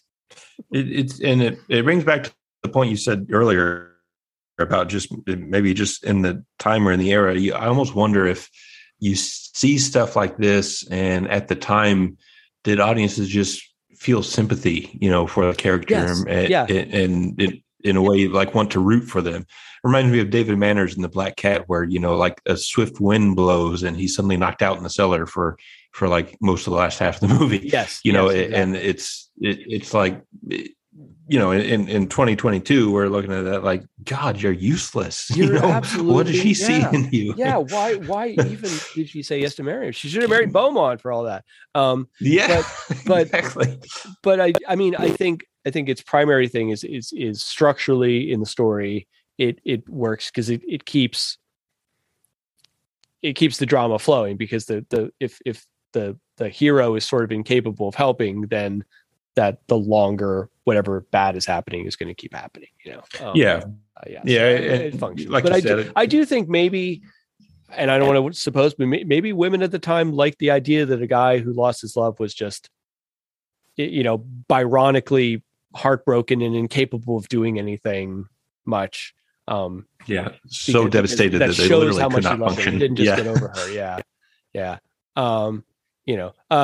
But I do think there's some subplot, I think, that has been lost in the translation or over time or edits or something that I guess Lugosi is a character is running his brain and controlling his mind. And speaking of controlling minds, so we cut back to I do kind of love this scene with Beaumont is just this like drooling idiot at the table sitting with, and now Lugosi has changed and Leger is wearing like a dinner coat. He's wearing a very Dracula like tuxedo, like formal wear now. Yeah, he's dressed to the nines here. And Beaumont's back in his white suit, and Beaumont's just like I'm sorry, it's like he's had a stroke or something, I guess. I shouldn't make fun of it. It's him, but incapacitated for sure. This guy who's used to getting everything he wants is just like, Yeah, and you can tell Lugosi is really. I think that's part of why he's so dressed up in that formal wear. It's almost like he's assuming the role that Beaumont had. Previously had. Like he's gaining as the guy's losing and stuff. Yeah, he's exactly. No, it's really good. This is how, and I talk about this in my films. Like this is how wardrobe tells story. It's not just absolutely. It's not just there to make people look good. It's a narrative tool that we use that advances the plot and tells you more about the characters. And this, it's done to great effect here. Yeah, it's great. Also, I mean, we just get a chance to have Lugosi back in a white vest and necktie and everything. That can have tails, yeah. So it doesn't hurt that it conjugates that or conjures that image, I should say. He's enjoying it. Like Legendre is enjoying seeing this man brought low too. Like there's a little bit of a villainish thing happening that's pretty funny. And the scene goes on for a while though. They're talking and stuff. And Beaumont's definitely at the end of his. It's like another little while longer he won't even be able to speak or anything. So yeah, and he's it's almost like to your point, he's enjoying this so much. This is a special occasion for him. This is something he's going to dress his very best. He's going to make an evening of it. This is his moment, and he is going to do everything he can to make sure he is prepared and proper and just ready to enjoy the fruits of his plot of his work. Exactly. And he's even he's in the midst of carving a little likeness of Beaumont to finish the job. I think is basically what's going to happen. And he's like just calm down. No, this is just what's happening to you, Beaumont. Don't worry about it. He's again it's Lugosi enjoying how much Legendre is enjoying what's happening, relishing it without chewing the scenery. He's having a good time. He pats his little hand. He's like, it's okay. Don't worry. You're going to be a zombie soon. Yeah. He wipes his hands and stuff. This film definitely affords Lugosi a lot of great opportunities for his hand acting, which is one of the things we enjoy. Oh yeah. About him. Just all this where he gets to carve with it's not a machete, but it's a gigantic freaking knife that he's using to do what we would call very delicate, kind of carving work. He's just got this blade. It's like a stiletto. It's really funny. You want to hear Lugosi in his accent say, "That's not a knife. This is a knife." Oh, funny. So in the middle of this little deal that Legendre and Beaumont are having, Neil finally shows up, and finally, and there's definitely some kind of mental thing because Legendre just sort of turns his head a bit and looks up, and Neil just loses consciousness. Yeah, I know. And I'm like, okay, it's a thing. Yeah, we have another great the glass painting shot of the house and stuff. So and this is the first they've met, right? Neil has not met. Oh, well, kind of on the road. That was it, right? In the beginning of the film where they kind of run into each other. Yeah, it is. In the carriage where he takes her thing. You're right. And he's also is equally helpless in that first scene because, I mean, Lugosi reaches out and grabs her scarf. Yeah. And Neil just looks scared, and has his arm around her, but he says and does nothing. Strangely confused. Yeah. So Lugosi's going to do a kind of thing, and there's a close up. It zooms into his eyes. That's it's uncomfortably close. Like it's almost like his two eyeballs fill the entire screen. And I have never. I'm trying to think. I don't believe I've ever gotten to see White Zombie on a big screen. I've seen a lot of the Universals and stuff. I've gotten a chance to see them at the Cinematheque and here in LA or other places. Never here, never this one. And I can only imagine what it must look like to have those two eyes fill, a 60-foot tall screen. That'd be really cool. Maybe someday. But the makeup holds up too, like his fake eyebrows and all that stuff. It's interesting. Yeah, it's to your point, it gets so close you can see almost every line in his. Oh yeah. You can see the little blood vessels in his eyeballs and stuff. Yeah, it's pores. Really our friend of the show, Kat Hearns, would be able to tell us for sure. I'm pretty sure Lugosi had blue eyes though. Yes, he did. Because I've never seen a close up one enough in a photograph, but it's like they're always surrounded by so much dark makeup and stuff that I guess you always assume he was kind of, I don't want to say swarthy, but kind of maybe more Mediterranean complexioned. But being from Hungary and stuff, I apparently know. Rather. No, and it's a shame. I mean, I don't want to say a shame because the lighting and just the atmosphere of the black and white in most of his movies is fantastic. But at the same time, to your point, I mean, his eyes are just piercing by themselves. And if you could, we watched Dracula, and if it was shot in color, or this movie that was shot in color, and you see his just piercing blue eyes. That'd be interesting. It'd be interesting. Dracula with blue eyes is interesting. Yeah. I wonder. It is. The Madeline is now like been psychically summoned to come downstairs, and she walks right past Neil, who's passed out on the sofa, by the way, which I find funny. One of Halpern's favorite shots in the movie is this staircase has these kind of Gothic stone elements to the railing on either side of it, and he loves putting the camera right, or here his cinematographer perhaps shooting right through one of these stone. It's kind of a cross, like a Greek cross shape thing, or more like a fleur-de-lis. I don't know, but right through it, and seeing someone walking down the stairs framed by this device, which is really neat. They do it a few times, and every time they do it, it's effective. It's great.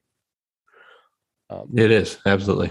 Yeah. So now Madeline is wearing this kind of, her wedding dress is kind of Victorian, but now she's dressed in this kind of almost medieval looking thing, and she has this thing that kind of looks like Maid Marian almost, kind of a deal. Yeah, and it goes with the castle they're in now. So now we're like, I'm not sure what's the plan, but costuming wise, but yeah. This is what she'll spend. She spends the whole movie in white. I don't think Madeline ever wears anything that's not white, and I guess that's maybe representational of some kind of virginal. The purity. Yeah. So Legendre is sort of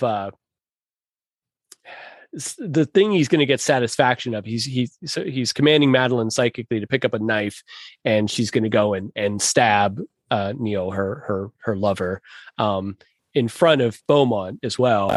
And Legendre just looks at me and raises an eyebrow, and he's like, yeah, check this out. This will be fun. Like I know. He's the puppet master, right? He's enjoying playing with these people and making them do things that they would find morally reprehensible as humans and stuff. He's enjoying the acts, and he's enjoying as bad as it is. He's enjoying how the acts of what she's about to do is going to affect Beaumont. He wants Beaumont to see this and to feel all the terrible guilt and bad feelings, and he's eating it all up. Right. Yeah, for sure. Match Bellamy's lovely in this, by the way. In this kind of restored version and stuff, where you can see more of her features and stuff. She's very, she's doe-eyed, and I think that was the thing she was kind of well known for. She had these very big eyes. It's kind of coif of blonde hair and everything, but and maybe this is my personal predilections, but I got to say, I think she gets better and better looking as she gets more and more zombified with the darker makeup and stuff. I guess, I always went for goth chick, so I think that's sort of just my own taste. But the makeup's good. Yeah, it gives her this otherworldly kind of ethereal thing, and she always looks kind of neat. It signs you are a true horror fan. I kind of like you better when you looked at like a zombie. No, exactly. Yeah, right. So as she's about to stab him, an arm reaches out and stops her, and the spell is kind of broken. The spell's apparently broken on Neil too, who runs after her, and they kind of just run right past Legendre, who's kind of going who's trying to figure out what happened, what went wrong. Yeah, he's not used to that, and with the arm that stops her, was that was that the that's the doctor? Yeah, I'm sure that's the doctor, because he shows up in the cloak kind of thing. Yeah. This bit here was so Madeline runs out, and she runs to the edge of the battlements of the building, which I only can assume is an old fort of some kind, like a colonial era thing. I mean, it's one of those things where I don't think Beaumont or Legendre or anybody built this thing. I think this, within the context of the film, I think it's some sort of old leftover from, who knows, like Blackbeard era days or what have you, that would have been built, like some of you see on Pirates of the Caribbean, kind of, and she runs to the edge of it, and that edge of it, I guarantee you, is Palos Verdes, because I think it's very close to where I proposed to my wife. Actually, the cliffs there look awfully familiar. So I think they got, like, obviously the stuff on the steps and here is a sound stage, but the reverse where we see kind of her standing over the edge and we see the waves below her. I think they probably shot on location. They do a great job of selling that this is exterior. Again, artistically, for a film that was shot on a very tight schedule and very low money, the execution of the image of this film is sensational. I mean, it stands up to like films that were easily 3 times its budget and resources and stuff. And it doesn't have, how parents don't have like a resource behind them. Like, Universal, if they need a tuxedo, they just go to their wardrobe department that has tuxedos. They're not necessarily, in this era at least, they're not necessarily having to rent everything because so much of their stuff is in house. An indie film, this is basically an indie film, White Zombie, they're having to go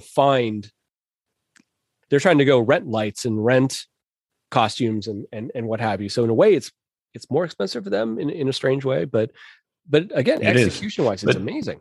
Yeah. And that really, that speaks to for me anyways, like the enduring quality of most of these films. Especially the lower budget or even the 40s B, quote unquote, B Universals, they, there's movies that are, made within the last 10 years that are spent years developing and producing and making and millions upon millions of dollars that just miss when it comes to stuff. And then you have this 90-year-old movie that's shot in 11 days with a $50,000 budget, and it's just so effective. There's plenty of movies that are done that are perfectly fine movies and yet will be forgotten. Yeah, because they're just not. Yeah, they're for one reason or another, they don't have that thing that's going to hold out. And for some reason, White Zombie is one of those films that is, has stood the test of time and has stood up next to much bigger brothers than, such as Dracula, Frankenstein, Wolfman, what have you. Yes, exactly. So Legendre now has sticked all his zombie slaves on Neil, and Neil's, pulls out his trusty revolver and he's shooting, which is the thing you see a lot in these movies where, when they have scenes that, because they shoot the things in a master, so it's not like you have inserts and angles and coverage, and someone's having to shoot at somebody very close to them. They're basically aiming at their kneecaps, right? Yeah. You see it in a lot of Westerns around this era too. And it's because that, like, look, as I've worked with blank ammunition, it's fake, but we all know, like, it's also lethal in its own way too. And you cannot point a blank gun in someone's face and fire anymore. Or, you never could. You could blind someone, you could hurt them severely. Usually now in a film, when you see someone, like if you watch like John Wick and he's shooting people close up, it's all digital. Like they're not even using blank ammunition anymore. Just because, again, like, look, I almost burned an actor with a blank gun one time just because the side ejection port of a 45, he was tucked in his pants, and when they pulled the trigger at the last minute, someone thought to put some cardboard in there, because otherwise, just that fire from the gun, from the blank, firing in his belly would have burned him. We're not going to go off on a gun thing, guys. So I'm just saying, like, even the blank stuff is dangerous. So this is why you're going to see him shooting basically everyone's kneecaps, because they're not going to point it right at someone's face, even if they're an extra. Which we call backup. They might be Italian. They're trying to take out the knees. yeah, exactly. Well, they're disposable. The spell is broken though when the doctor runs up and clubs Legendre in the back. He kind of nightsticks him. Yeah, no, it's like a billy club or something. Mm-hmm. I'm not exactly sure what that was, but piece of pipe. He knows where to hit him. Yeah, I'm not sure, but he, to your point, he knows exactly where to hit him, because Lugosi just kind of collapses like a house of cards, mm-hmm. and then that breaks everything. And I think that's when I'm assuming with his Lugosi being in knocked out, that's is what drives the zombies to just essentially suicide, and probably not knowingly, but they just go straight off the cliff into the rocks and water below, and just like one by one, they're all in a line because they were going after Neil, I think, and so the spell's broken. Neil gets out of the way, and then the zombies just keep walking, almost like you see birds or an animal that just one walks off a cliff, and the rest of them just keep following. Yeah, like lemmings. Yeah. That's the way I always interpreted it. I don't know if another way you can interpret it is that these people have been robbed of their lives now, that maybe they have just the slightest bit of autonomy returned to them, that they decide that anything is better than this current situation. Maybe that's a little prosaic, reading it into the thing, but who knows? But the long and short of it is, that all the zombies sort of follow each other off the side, and step off. So they must have. So the reverse again, where you see the cliffs below and the water very like 100, 200 feet below. I can only assume they built some kind of platform and put a little bit of stonework on it to resemble the balustrade of the castle, and then had everyone step off, and I'm sure fell into a mattress or cardboard box or something. But it's a creepy. For some reason there's a shot to that remind me a little bit of Carnival of Souls, and I think it's just because it's just shot with just very flat natural light, and it's kind of startling and a little different film stock too. But it's the only time where I think the outside stuff and the inside stuff kind of contrast a bit. Madeline is also restored somewhat of the spell that she's been under, but she turns and sees Neil, and Neil's kind of through a filter. She's still not quite there yet. And the doctor's like, you got to call to her, tell her you love her, all the wonderful, it's very like, Prince Charming, kind of romantic things, which again, it's nice. This film has its share of gothic horror. It has its share of darkness, and it also has its share of niceness too. Like all things in balance, right? Exactly. And it's good date movie. I'm looking it up now. So White Zombie was released July. So summer, it was a pretty topical. We're close to the 90th anniversary there. Yeah. In 1932, The Mummy was around Christmas time, 1932. Right. But your recanting of that reminded me, because I meant to share this, how similar it was to the end of The Mummy, where Edward Van Sloan in The Mummy says, he's dragged her back to ancient Egypt, call her, her love back for you. Well, exactly. And it's almost, almost word for word. Yeah. And The Mummy comes out after this, huh? Well, it's very fascinating. I'm not accusing anybody of anything. I'm just saying that's very interesting. It is very, very cool. The other thing I think this had effect on, and Scott and I talked about this briefly, I think when we did Island of Lost Souls, is obviously, Olivia, you've seen the photos of Lugosi's original makeup as the Slayer of the Law in Lost Souls. Was much more human-like, was much more, I'll keep saying, like Mephistophelian, this kind of like, gothic looking, facial hair, but like the heavy brow and the eyes. I have a theory that because this film came out first, I wouldn't be surprised, I guess I should say, if Paramount, in the midst of making, and the makeup department there in the midst of making Lost Souls, saw at least an image of Lugosi as Legendre and went, does he look a little too similar to Legendre in our film? Should we go further or a different direction? And then you get what ended up being his very furry covered face as Slayer of the Law. Yeah, no, that's a great point. And I guess I don't always take this into account when I'm researching or learning about movies of this era, but even back, as far back as Nosferatu, the copyright issues with Bram Stoker's Widow and Dracula, and the effect it had on that. I think the studios were very, very aware especially 10 years after Nosferatu, of what could and could not be an issue. Yeah. Like, something 1943, trademarkable yeah.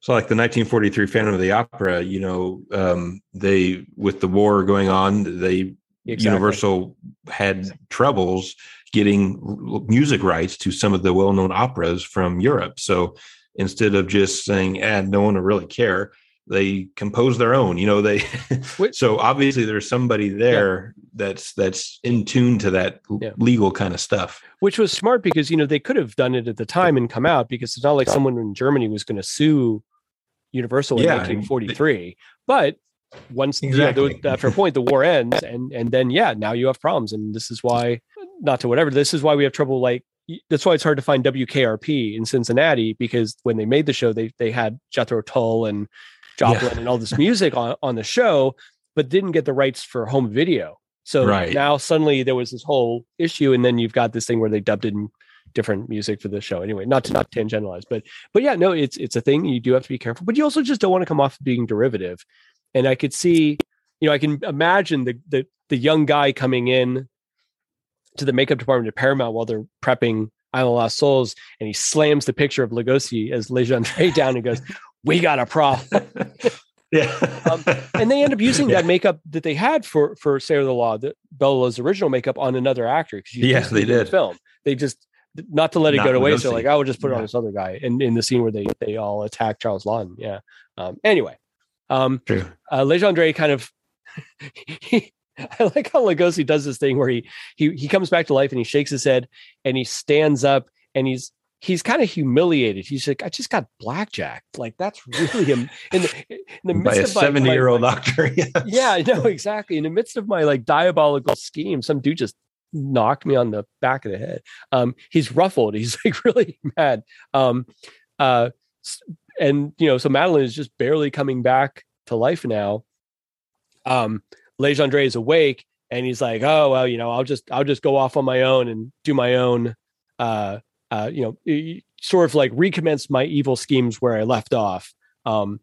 He does the ninja bomb thing, right? This whole bit where he throws Neil and the doctor are coming after him up the stairs, and he throws down this pellet that has this, I guess it's some kind of noxious smoke or something, right? Which is great. I just love it. I love he's wearing a tuxedo and he's got smoke bombs in his vest. Yeah, I know. It reminds me of like a Batman thing. It's like he slams down a smoke bomb. You expect him to pull out like a battering or something. And, right. It goes to show the power of the magician image. That there's a lot of magic was very popular around this time, like 1880s to 1940s, 50s. And magicians, there was this very indelible image of the magician. You see it in Lon Chaney's West of Zanzibar, where he starts out the film as a magician character, and it's the idea of this tuxedo and the dinner coat and the white tie and everything. But it's this idea of like being able to pull things out of your sleeve, right? Is my point? Is having all these things, these different gimmicks ready and stuff. And I think that to a 1930s audience, that this whole smoke bomb in your tuxedo thing wouldn't seem the slightest bit odd, I think, as it does to us. I think it's more of a generational kind of thing, but I still love it. Smoke bombs in your tuxedo. I mean, you never know when you're going to need them. So it's something that you should probably just carry with you at all times. I'm starting to realize that I don't carry smoke bombs enough. Yeah, I really, they used to have these, you need a permit for them now, but they used to have these zinc paintballs, that had zinc and some other kind of chemical in them that they would use on films, and they still use them on films, but you need a permit to use them on a film now. And so it's like when a guy's running along the wall and they're shooting and their bullets are ricocheting off the walls. In the old days, you would put little squibs in there, these little explosive charges that you have to set. Nowadays, there's just a guy with a paintball tracking the actor and squeezing off shots and like hitting the wall. And when the zinc hits the wall, it explodes into little tiny sparks and whatnot, and creates that same effect. I'm just thinking I could have some of those in my pocket and just throw those around. You could. I mean, people sparks. Seems like I said, you never know when you're going to need them. So seems like the kind of thing you get arrested for nowadays. There's a I love this ending where he's, Lugosi's there, or Legendre, I should say. His hair's ruffled a little bit. He's doing the thing where he curls his fingers together and he makes this gripped symbol with his two hands. He's basically putting the whammy on the doctor and Neo, and they're shying away and they can't conversate. So he's using his mental powers. You see the shadow coming up behind him, and the movie's done a great job of making us forget about Beaumont. Yeah, you completely forgot that this whole time that he was there. and it's nice. This is a nice redeeming moment where Beaumont, with the last bit of his humanity that's still there, comes up and basically just, kind of grabs Lugosi, struggles with him, and tosses him over the edge. And you see, I'm just watching it. You see the body, which is obviously a dummy, tumble off the cliff, first of all. And then you actually see it hit the rocks. Like it doesn't hit the water. Washed away. It doesn't hit the water. It actually just like splats face down on some rocks. And then the water comes in and takes them away. I'm just saying, we've talked about unsatisfying villain deaths on the show, and this is not one of those. No, this one is great. I mean, Andre really gets it. Yeah, for that reason, because typically you would, what you see from Beaumont is usually what you would see, which is just this long shot. Yes. Of him just going off a cliff, and then you just assume, that, he hit the rocks or hit the water and he's gone. This leaves nothing to the imagination. You see the body hit the rocks in the water, and then the water just carries the body away. So it's he's gone. There's definitely not going to be a White Zombie 2. This is just and Beaumont follows them down. And what I love is then the vulture follows them down too. The vulture's always there at these moments of death, kind of in this film. It's this harbinger symbol. And then the vulture, soars downwards too, just to, I guess we could assume, have a meal of Legendre's eyeballs or whatever's left of him, right? I mean, he's gonna, his one-time kind of companion, he turns on Beaumont, and the vulture kind of turns on Legendre, I guess. Yeah. It's very poetic and stuff. And of course, with Legendre gone, Madeline is fully restored back to her normality, which makes you think like Beaumont and the other zombies maybe would have been too, right? Like the same thing that was done to her was done to all of them. So they all could have had a chance, but maybe the longer you've existed in this state, the worse it gets. I don't know. It could have been, because she was still fairly new, and obviously Beaumont was, days old. Yeah. But Beaumont doesn't really have any more story to be told, so it's good. And of course, the have you got a match bit comes back one more time, because it has to be and stuff like that. And that is White Zombie, the film, not the band. Yeah. But I mean, you talk about, obviously the Universals are so ingrained in pop culture, and not only that, but the influence in anything from TV to movies to music.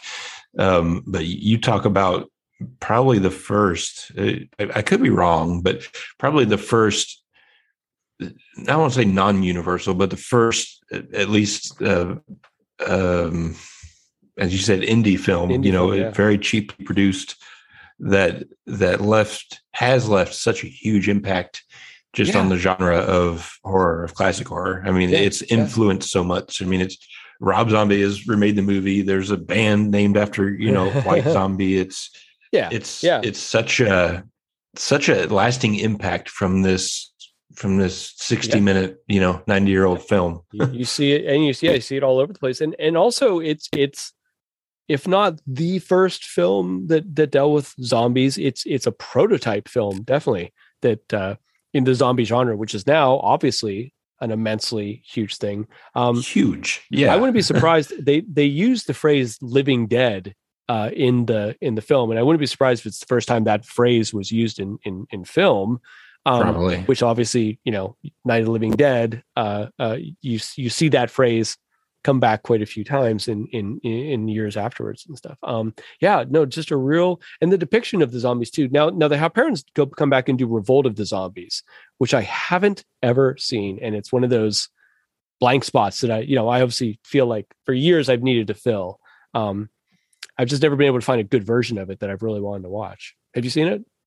I have not seen Revolt? that. No. Yeah, it's a couple years later. Yeah, I definitely would like to check it out. I know it's not regarded as of the same quality as this film or even many films, but what you're saying is right, Livio. Like from this era, obviously Universal dominates this 30s, 40s, 50s era of horror, and then you have the occasional. You have the Val Lewton films for RKO, of course. Yeah. You have the occasional other ones, Island of Lost Souls, Mystery of the Wax Museum, and those ones that pop up from other studios.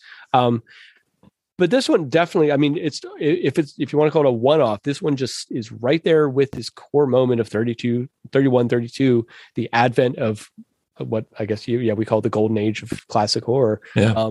And it dovetails right in there, just perfect. Like if you showed this movie to someone and said Universal had made this movie, I doubt many people would go like, wait, hang on, it doesn't feel like it. It really punches above its weight, as I like to say. Oh, absolutely. I mean, well, they also were fortunate enough to use some of the sets in Universal and use Universal's makeup man, Right. So in a way they kind of, they co-opted. Universal I feel like Star, someone owed Hal Perrin a bunch of favors or something. I don't know how he pulled this off, but it's impressive.